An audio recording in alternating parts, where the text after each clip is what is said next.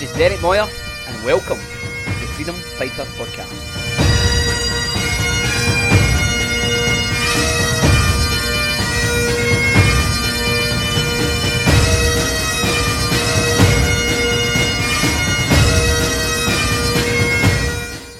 So welcome friends to this week's Freedom Fighter Podcast. I've got our very special guest again with us this week, Dave Thomson. How are you? I'm very well, Derek, thank you, bless you. Good, thanks Dave, thanks for being with us again. I've kind of sprung this subject on Dave last minute, so you know it's really fresh and raw here, and I just sense this morning we're going to go excavating. You know, Dave has been a therapist for all these years, leading, training people, so he's got treasure within him. He has found things, he discovered things in the journey. So we're trying to extract this out of him so that, you know, it might be so fresh and new discoveries to you listeners. I just want to share one wee thing before we start. Just to really encourage your faith this morning, to get you in faith as you hear these things. We are waiting and praying, me and my friend Vince. And he had a vision of this atomic bomb going off in Japan. And he said he feels God was saying, these podcasts are going to have that kind of impact against the work of the enemy in people's lives. To have such a devastating, destroying impact against the work of the enemy. So we stand in faith this morning. We release these things, God. We just pray for your light to come into people's lives.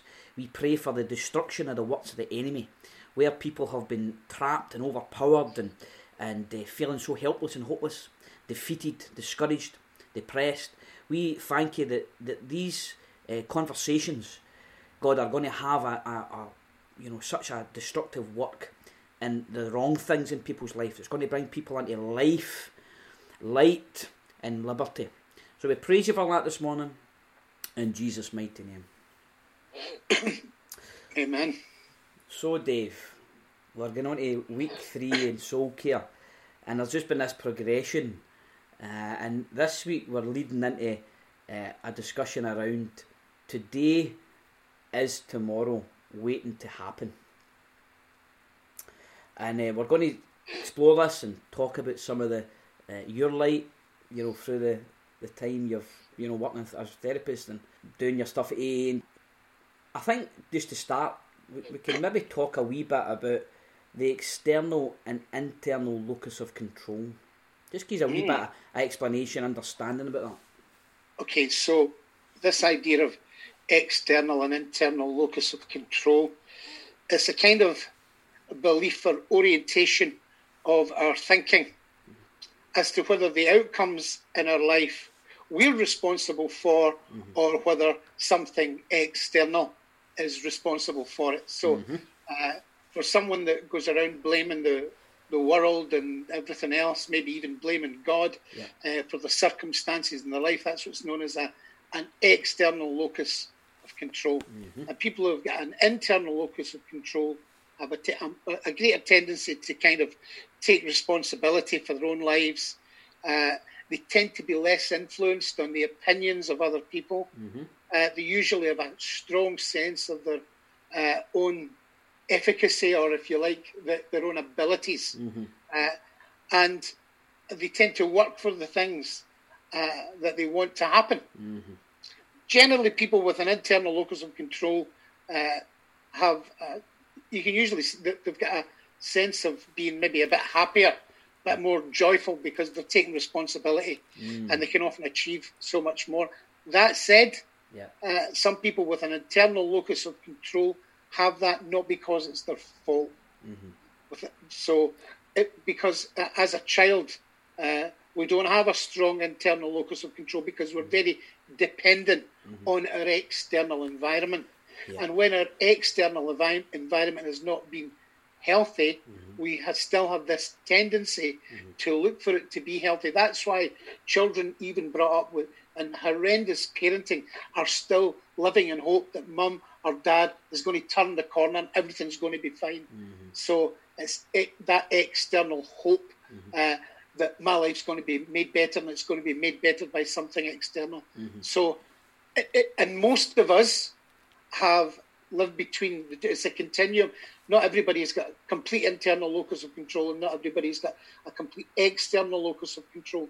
But I would say the healthier move towards having a stronger internal locus of control and occasionally external. So that kind of helps. And just to say, the point out the locus means this particular position or place, the location. And really what it's saying is, where is, your locus, where's your place of power and control? What's it based upon? And just, we were sharing this yesterday at college, and one of the ladies mentioned this about, she feels because of the past that she's been stuck in victim mode. And always talking about like it's somebody else's fault, having this kind of hard done by attitude. Feeling powerless. But when you understand this internal and external locus of control, the more you think it's somebody else's fault, the more that we are in blame, the more we're giving our power and control away by agreeing with these things. We're empowered as we accept responsibility. That's what really came out yesterday for our lives. Sure, although when someone has been traumatised at some point in their life, it doesn't necessarily mean in childhood, but if somebody has faced trauma at times in their life, they are often in a situation where they are powerless and they are victims of an external source. So I think the first thing is to recognise that, I have been in a position of powerlessness. That's okay. But the thing is, I don't need to continue in that. The biggest problem is that people continue in that victim mentality. And the reason for it is they don't know any other way to live. And that's why when people come for therapy, we go back into sometimes touching the trauma in people's lives. And whilst they don't like it, it can be very disturbing. Guess what? When they touch it and touch the pain, they don't die. And suddenly they can take responsibility for their own pain and not deny that it's there. One of the worst things you can do is suppress it. Suppression is not the same as healing. So it's recognising it, but I don't need to live in that now. And so then that's when the work starts. How then do I move from that place of victimhood into a place where I'm taking responsibility? So that's kind of how it happens. Brilliant. And I just, when you spoke about that there, I remember I read about with Steve Goss, guy who's the leader of Freedom in Christ in the UK, and he spoke about this. He was on a plane, and there was a couple come up the aisle, and the guy's toggle from one of the guy's jacket, the man's jacket, gets stuck on the side of a chair, right? So he doesn't know, and he's walking up the middle of the aisle of the plane, and but eventually he couldn't go because this toggle was stuck in one of the chairs back the way. And he mentioned that this is what was happening. He's having people sitting before him trying to help them, but because of the unresolved issues for the past, absolutely, they couldn't move beyond that. They were so, it kept taking them back. So I what you said there, that's absolute key. The importance of getting the stuff resolved, getting the help you need. Don't be scared to get counselling, get that outside help to take responsibility. Take the power back. So the guy with the guy with the toggle, if he wanted to be set free, would have to go back and loosen that toggle. Exactly. And sometimes it feels it's too far. I can't go back, and that's when you need a therapist to just go with you, and together we can unravel this toggle and then move forward. So I know, and I reflected upon this for myself yesterday. This journey for me of how I started to move from an external to an internal. I had a first fiancée left me, and my practice was going down the beach. I stayed in Stevenson. I'd walk through the sandy lands. I'd cross over a bridge over the railway to get to the beach and have my quiet time. I was going down there looking for answers, Dave. What's happening? Try to blame God, try to think it was somebody else's fault. I go to the bridge, the Sandilands railway bridge, to go to the beach, and the gate was locked, right? So, two choices I had was, do I walk down to the kiosk, get the key, which I've never done before, I don't know if I could have, or I had to walk probably about 45 minutes away back round into Stevenson, and there's only one other way. So I just goes, I'll just jump on the railway bridge. So it looked like grass on the other side where the tracks were, just with the side part. I jump on, it was only grass on top, it was concrete under it. You know how bad these fences were. I'm telling you, I'm on the other side with my foot absolutely gouping, right? Really, really, really injured, sore. I had to go to the hospital. I thought I'd broke the ankle. And I'm sitting the other side of that fence, and all I heard inside was, you are where you are today because of the decisions you've made or the decisions you've failed to make. Now, it wasn't harsh, it wasn't condemning, but it was like, in the context of what I just done, I'd made a decision to jump out a fence, and I then end up hurting myself. So it was the same thing that was happening in a relationship. And, and that was the start of this kind of, stop thinking it's somebody else's responsibility for the success of your mental, spiritual, physical, relational, financial. You have to take responsibility. So that's been a long process, but what I realised at the time, taking responsibility is actually the most empowering thing for our lives. Because if we're responsible for the failures, we're responsible for the successes. Mm-hmm. We're responsible to cooperate with God's instructions, to finding out how did you intend this to be done, and then living it from there. Yeah, it's always a challenge when we look at our lives and we can see some of the times when we go through our lives, it's often not been things that happen to us. So let me just a very simple example from the world of recovery. Mm-hmm. Some of the things that happened to me in childhood. It says that 85% of people who have got addiction issues have had trauma in their childhood. Mm-hmm. 85%. So I did, and I numbed that trauma by using alcohol for a number of years. Now, there came a point when I had to take responsibility for what was now happening to me, which was increased trauma, increased anxiety due to the alcohol, but also due to the history. Mm-hmm. And I could no longer live in victimhood. Mm-hmm. The challenge was I really didn't know how.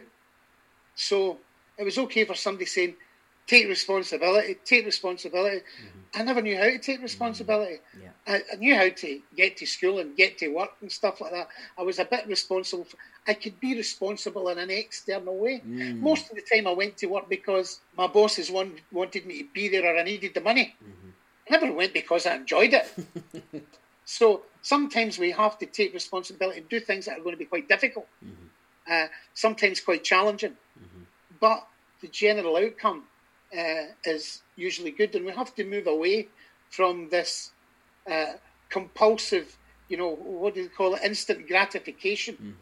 Mm-hmm. So I was watching a wee guy last night. I'm trying to lose a bit of weight just now. Mm-hmm. So my wife's on board with this so much so she's looking up YouTube videos of big fat guys that have lost weight. She's totally serious. I'm a couple of stone overweight, but she's got this guy. He's like 675 pounds, and he lost like 150 pounds in a year. Yeah. And so this is my inspiration. Right. And I'm going, oh my goodness! But that guy took responsibility and went through the pain. Mm-hmm. Sometimes we're just not prepared to do it, and we stay the same way if you don't want to get through the pain. Mm-hmm. So you need to do it. Wow. No pain, no gain. Yes, Dave. Yes, sir. So moving on to something that has been quite instrumental, I have to say, for me. I got given a book years ago, and it was a God thing, called The Prophet's Way, for this guy, Tom Hartman from America. And he basically documented his experiences with a German called Herr Müller. And the guy was, I'm reading about the real deal. This book came to me. This guy done tremendous things all over the world. he really made a massive impact. And I'm reading about this guy going, wow. And one of his quotes was, "He who swims against the stream comes to the source." And I'm at the drugs, the Scottish Drugs Summit down in North Ayrshire. The Scottish Drugs Task Force are there. And I mentioned this in one of the other podcasts, but they're using this image of upstream and downstream. So the downstream is all the negative, devastating things, the gradual deterioration of how their life goes. And then the upstream was their adverse childhood experiences. Right? So I'm hearing that and watching that going, right, okay, that's good. If that's the case of like this picture statistic of this tragic experience of a lot of folks' lives in our country, but there's other parts that we're missing, that actually above the aces was the true source of life. And if I can just get back to the source and get back to the instructions and the direction from the source, this downstream stuff doesn't have to happen. This is what you just spoke about. It's the same as my exercise. If I'm totally out of shape through the neglect, and then I come to my senses and I go, what the heck? Look at this, what's going on? Then I need to get the right help to know this isn't going to change overnight, just like it never happened overnight. I've got to swim against the tide of my appetites, the tide of my habits that have been formed in the way I've coped with my maybe mental, emotional, spiritual problems. Yeah, it's a strange thing. We talk about people have got certain ways of being, and a way of being is if you like the way we think, the way we feel, and the way we act, or if you like and when we do that consistently, think, act, and feel in a particular way, that's a personality. Okay, so if we are continually acting out of an old program that we have in our mind, or we are continually turning to old habits, and usually old habits, let's say overeating, for example, usually that's to cover up some kind of angst, or it might be something even simpler than that. It's become such a habit that the body shouts, I want a bacon roll, I want a bacon roll, and you go, and so the brain goes, oh, and then you can start tasting it. You know what it's going to taste like. You go, oh, well, I'm biting a bacon roll. That's what I did this morning, right? And so I had a bacon roll for my breakfast this morning. My wife told me to have a shake. She's away to her work. So I've recognised that this morning, right? So here's what happened. I allowed, and I don't allow it on every occasion, but I allowed it this morning. I allowed my body to be my mind. And your mind, if you like, is the link between your brain and your feelings. Here's the amazing thing. As Christians, we have the mind of Christ. But he won't change your thinking in yes unless you utilise it. So how do we do that? We have to stop and say, okay, I'm not going to allow my body to be my mind. Or I'm not even going to allow my brain to be my mind. My brain's sending all these hungry thoughts into my head. So I need to come to a place where I'm greater than my brain and greater than my feelings. And I can really only do that well when I utilise the mind of Christ. And he's given us that, really using the power of the Holy Spirit to overcome these things. But it's a real challenge. And we often go back and forth. And I used to think when I failed that God was somehow frowning and going, you've done it again, right? But he's not. He's not. He just says, come on, let's have another go. I was saying that when I've got these sort of 10 tips for living in today, and anyway, I had this wee sense of God smiling at me because I'm his, and his boy died for me, and I'm always going to be his, no matter what. And if that doesn't give a Christian a sense of something to smile about, be joyful about, nothing will. And so God isn't there to do behavioural change. That's religion, does behavioural change in the world. Look at the world now, look how it's controlling people's behaviour. God is not interested in changing your behaviour. He's interested in engaging with the heart. He wants to engage with your heart with a deeper sense of love and mercy and everything that's in him. Yeah. He wants to place in you. And then guess what happens? Behaviour changes. Yeah. It's never the other way around. Yeah.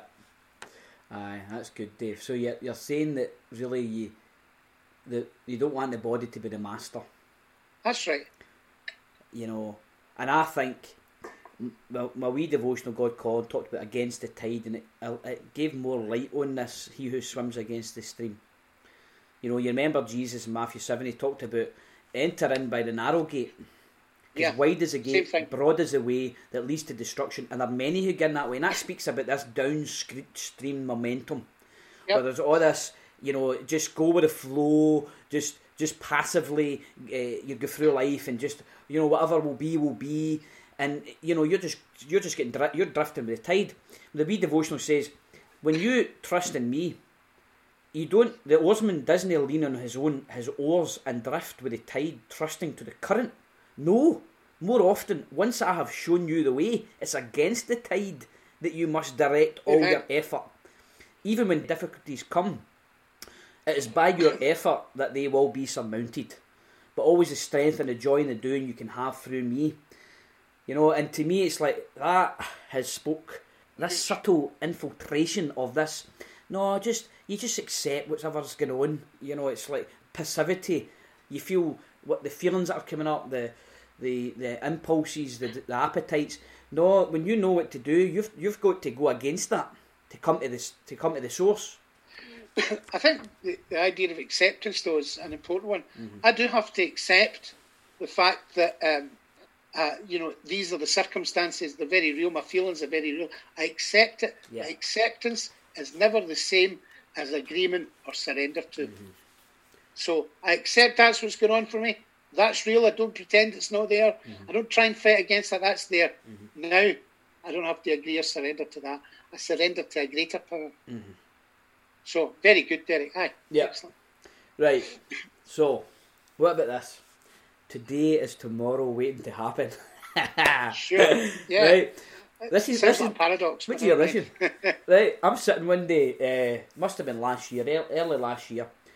My son is watching this on Netflix. He's watching the Boss Baby series. And he goes, Dad, what does this mean? Today is tomorrow waiting to happen. And it was profound for me being able to communicate to him, the understanding that how you live today is impacting your tomorrow. And when we strip all the drama, the baggage, the stuff we've carried, the weights and the problems of the past, we are faced with the 24 hours we've got. Yeah, I think that's right. Tell us a wee bit of your understanding, like your day at a time for the 12 steps, things like that. Right, so there's two perspectives of that. From a 12-step programme right at the very beginning. So I remember in my very, very early days of recovery, and somebody said to me, you just need to live a day at a time and no take a drink for one day. And I thought, I don't know if I could do that. And he says, did you ever get arrested to do a lie-in in the jail? I says, aye. He says, well, you done it then. I thought, but that's not the same. It was enforced. He says, this time you need to enforce it if you want to live. And I thought, that's not very fair, but that was giving me responsibility. And so that was in the very early days of recovery. And then they don't just talk about staying away for a drink a day at a time. It's about living one day at a time. But tomorrow we cannot change in yesterday's history. So tomorrow's a mystery, yesterday's history. Yeah. And bringing our life down to 24-hour segments is far easier than trying to live either yesterday or the future. Yes. And Jesus himself said, why do you worry about tomorrow? What tomorrow will bring? Yeah. Today's got enough worries of its own. Yeah. And it's a really interesting thing because living a day at a time, and we will have thoughts about tomorrow and anxieties about tomorrow. And Jesus says, do not worry He talks about the birds of the air and stuff like that. Yeah. I don't know if I mentioned this last week. I can't remember if I did or not, but I started looking into what it means, what that word do not meant. Because every time I read that, I kept hearing my dad or a teacher saying, do not do this, do not do that. That's what I heard. Yeah. But I began to research it, and it doesn't mean that. It means refuse. Refuse to worry. And the word worry in the English is a tiny limited sort of thing about worrying about this or worrying about that, like fretfulness. It doesn't mean that either. What it means in the Greek is to be divided in thought and heart. Fragmented in thought. So what Jesus is saying is refuse to have a divided heart and mind. Don't be defragmented. Refuse the defragmentation. Be coherent. Let your head and your heart be in agreement with one another. Wow. I mean, it's just mind-blowing. But I always heard do not, and whenever I hear do not, I've got something else going on in my head. So that's changed that. Yeah. Oh, amazing. So and living in that. So refuse to worry for today. I used to do a wee thing with people who were tremendous worriers, and they would say, often you hear people saying, "Well, just don't worry." And for people that are worried and full of anxiety about tomorrow and everything, it's really hard. So I used to say, "I want you to worry." They go, "What? Everybody's told me not to." I said, "No, I want you to worry, and I want you to really worry really hard." And they went, "What?" I says, "Aye. However, there's a caveat. Everything that you're worried about, write it down on a wee post-it note and put each of these into a wee shoebox or something and leave them there. And then for half an hour every week, open your shoebox and worry. But you're only allowed to worry for half an hour. And just worry. And really give it laldy for half an hour." They went, "Really?" I said, "Try it."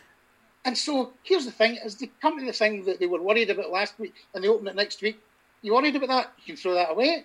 Worried about that. And the thing you're still worried about, give it a worry for half an hour, leave it to next week. And suddenly people started realising the futility of their worry. Yeah. So instead of, giving people a hard time for worrying, allow them to do it. But if we can reduce that to half an hour a week, we've had a big win. Definitely. Yep. I actually watched last night the film 50 First Dates, my wife. It's a bit crude at points, but the message in this, honestly, I was so emotionally moved that the woman's she had a head injury, she's got amnesia, so it's 50 first dates, every new day she's getting her first kiss, and knowing these things, like today is tomorrow waiting to happen, knowing that some of the light I've got about breathing in the rich blessings of each new day. In this movie, this is what I saw. She's getting to experience her first kiss every day. There's this wonder and joy and excitement in knowing when this day ends, I've got this new day to discover all over again. And at the end of it, she's waking up and how they're overcoming. But you think of this in people's spiritual and mental lives, this tendency, this pattern, this habit, that they're constantly going back to the past, constantly stuck in the forgetfulness of everything that's good, just obsessed and preoccupied with all the wrong things. She, on this boat, she wakes up and the film goes on. She's married. She's got a family. She's got a child. And I mean, to me, it's like, I was out having my quiet time the other morning there, and I come in, and because of the shutdown and the lockdown here, you're no striving and rushing about, and it's like this reset button's hit, that I come in and goes, wow, I'm married, my wife's sitting, my dog's sitting, my wee boy's sitting, I'm in my dream house, I'm going, wow, and to me it's like, it's so liberating that if I can take my attention into today and not allow the regrets and the stuff of yesterday, the baggage, and we had a men's group last Sunday night, my cousin down in Hartlepool, he says, don't waste today's strength on yesterday's weaknesses. Very good. That is very good. I was like, wow. you know, how we bring all this stuff in to this new day instead of living today, doing the things today that's going to produce the good things for us. And you know, it's like this. I read in John Maxwell's book Today Matters, researching for this. He says hoping for a good future or a better tomorrow without investing in today is like a farmer waiting for a crop without ever planting any seed. Absolutely. You know? And the reason that people don't is because of maybe anxiety and stuff like that they have, or excessive worry, or whatever it is. And I had this wee illustration. I thought this is really good, of worry and anxiety and preoccupying ourselves with the negative is a bit like putting your foot on the accelerator and the brake at the same time. You use up an awful lot of energy, but you don't get anywhere, and it's bad for the engine. It's the same in human terms. It uses up an awful lot of energy, you don't get anywhere, and it's bad for your mental, emotional, and physical health. So we need to find a way out of that. And I like the idea of, you know, let's plant seed in today for an outcome for tomorrow. It's a completely different mindset. And it's this, Caroline Leaf said in her book, if you consciously, and that word consciously, she said, if you consciously put in thoughts, you can take out old thought wiring in the brain and replace it with new healthy thoughts. But you have to consciously do that. So that's the mind, the new mind taking over, a consciousness, if you like, and becoming conscious of our thoughts, saying, I'm going to change this. And we've got the tools to do it in Christ. So it's almost like there's no excuse. No. I mean, you just talk about this. I have such joy in me. I honestly have. I'm living my dream, sharing about these things that I've had wee glimpses of them. But the more I share them, the more I realise. See that? It's great, isn't it? See, thinking about, like, I've got 24 hours today. I've got the opportunity to do things that's going to impact me upstream. It's going to impact me and the strength I get for the source, the cultivation of the life, that's then going to prevent the downstream consequences of neglect or inaction and, you know, delay and all that kind of stuff. You know, there's that sense of find a rhythm. I remember hearing Zig Ziglar years ago, and he talked about priming the pump, and he had a tremendous analogy. These two old boys doing somewhere in America, they had that old pump, you know, how you had to drink, you know, you had to pump it to get the water up from the well. And it seems like you were doing it for so long, and it was so much effort. And I was going, I'm just about done here. I'm just about by. And the communication of it was, keep going, keep priming it, keep pumping it. And eventually, when the water comes out, all you had to do is just slowly keep a steady, momentum going for it to continue. All the hard work was getting the water up. Absolutely. And it's for us, as we're walking in the Spirit, is what you're saying there. The difference between being controlled by your body and your desires and your appetites and your mind, when we're walking in the flow of the Spirit, the inner life, the inner external, internal locus, this place of control, and you're walking close to God, you're cultivating a walk with Him, you're cultivating your relationship with Him, you're staying in this close place to Him, then the source, you're continuing to get your sustenance, your strength, your guidance, your correction from the source, leading to this living in the promised land. You know what I'm saying? Absolutely.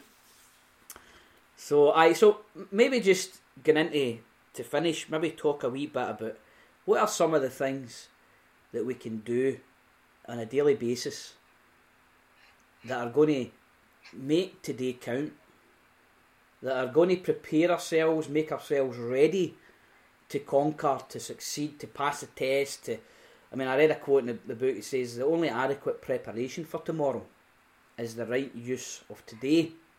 Yep. So this sense of the preparatory work, that we see this as I'm making myself ready every day. Mm-hmm. You know, especially with this lockdown, I've just had the sense that when all the busyness and all the other things are stripped away, you realise what's most important, and then how do I cultivate my life so that and prepare myself and make myself ready so that I hit the targets that I want, so that I live the kind of experience the kind of results I want. You want to talk a wee bit about that, Dave? Sure. I think, and it's not just the results either, Derek. It's the results that I'm looking for is not so much, again, what the result is externally. It's who's the person that I want to become. I think it was Matthew McConaughey that said in one of his interviews, I just want to be a better me than I was yesterday.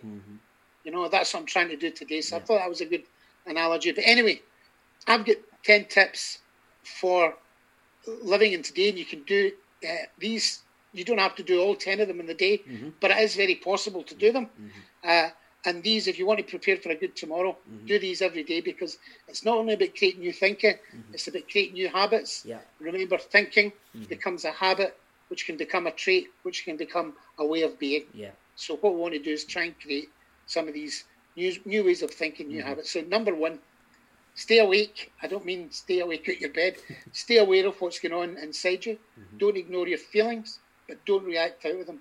Feelings are the language of the body. Thoughts are the language of the brain, and they're interlinked. So refuse to worry.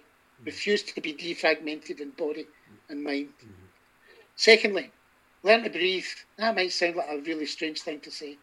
Just take a few, maybe a couple of minutes every day, just to become aware of your breath.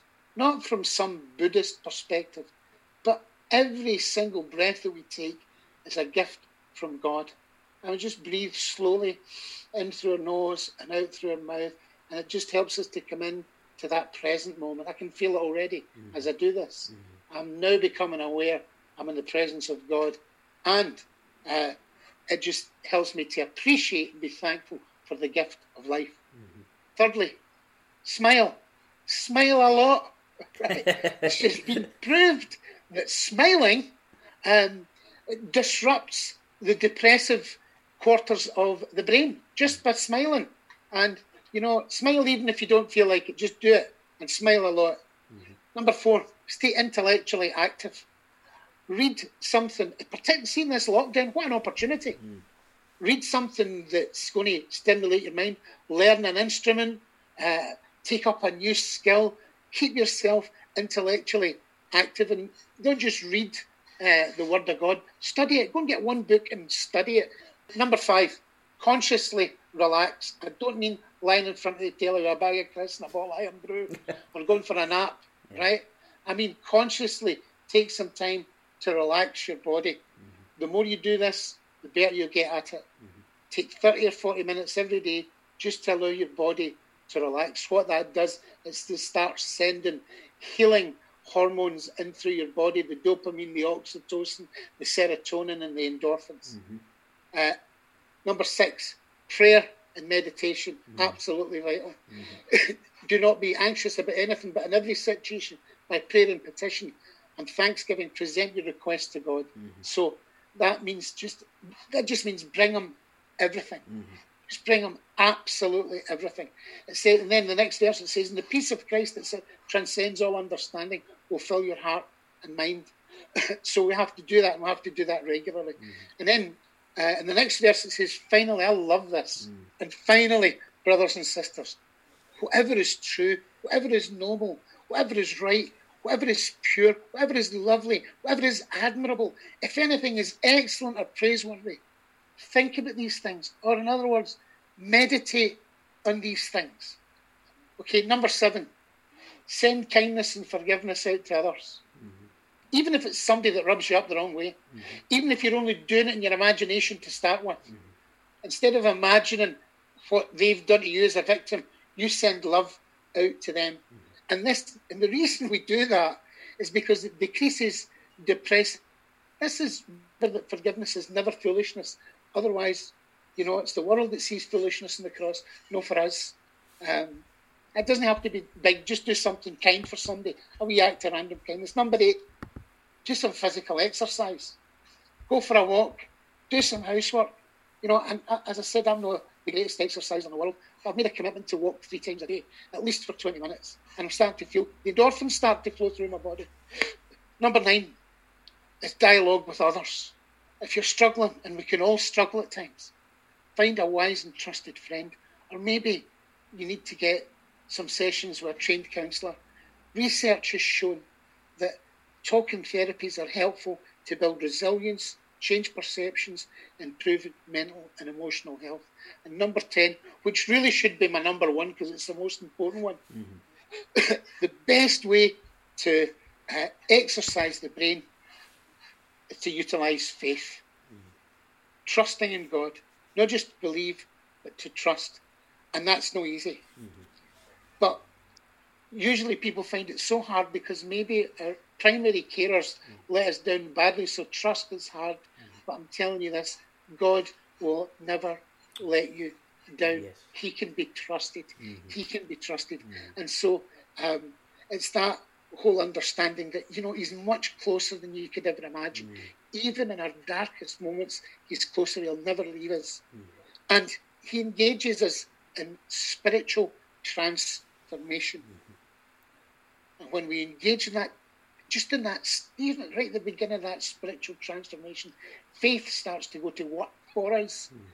And so as we surrender to God, faith goes to work.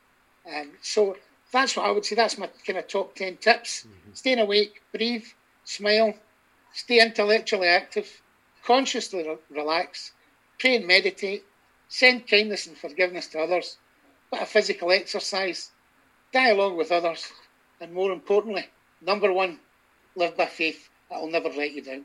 So that's my wee tips. I hope that's helpful. Amen. Thank you, Dave, and thank you for this time. It's been tremendous. So I think we just close in prayer, Dave. That'd be great. Okay. I'm going to just read, as we pray, a few passages from Psalm 42, which just blew. It's my favourite psalm. As the deer pants for the water brooks, so my soul pants for you, O God. My soul thirsts for God, for the living God. God, our souls thirst for you. Sometimes, God, we feel as though we're in a parched and dry land, and our souls thirst for you. And Lord, as we put our faith to work, we see that we will again have a real sense of your presence and your love, that you're, even in our dry moments, are with us. Teach us, O God, what's going on in us just now. And as you teach us, O God, in these moments, somehow we find release and relief and we're set free. Lord, we're no longer controlled by the world, but Lord, we come willingly into that place where you become our guiding light. Lord, we are yours and you're our God. And so in that sense of we become one with you, sharing in that divine light. Help us to go from this place to go and make a difference in our world, God, in whatever way you want us to do. You're the master, God. We're the clay. Use us, mold us, change us. In Jesus' mighty name, amen.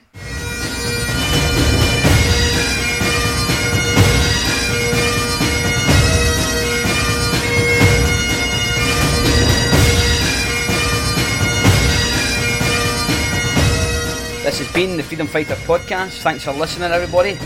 If you want to connect with our services or you want more info or details about upcoming events, connect with us online at www.freedomfighters.life or drop us an email at info@freedomfighters.life. Till next time, God bless you.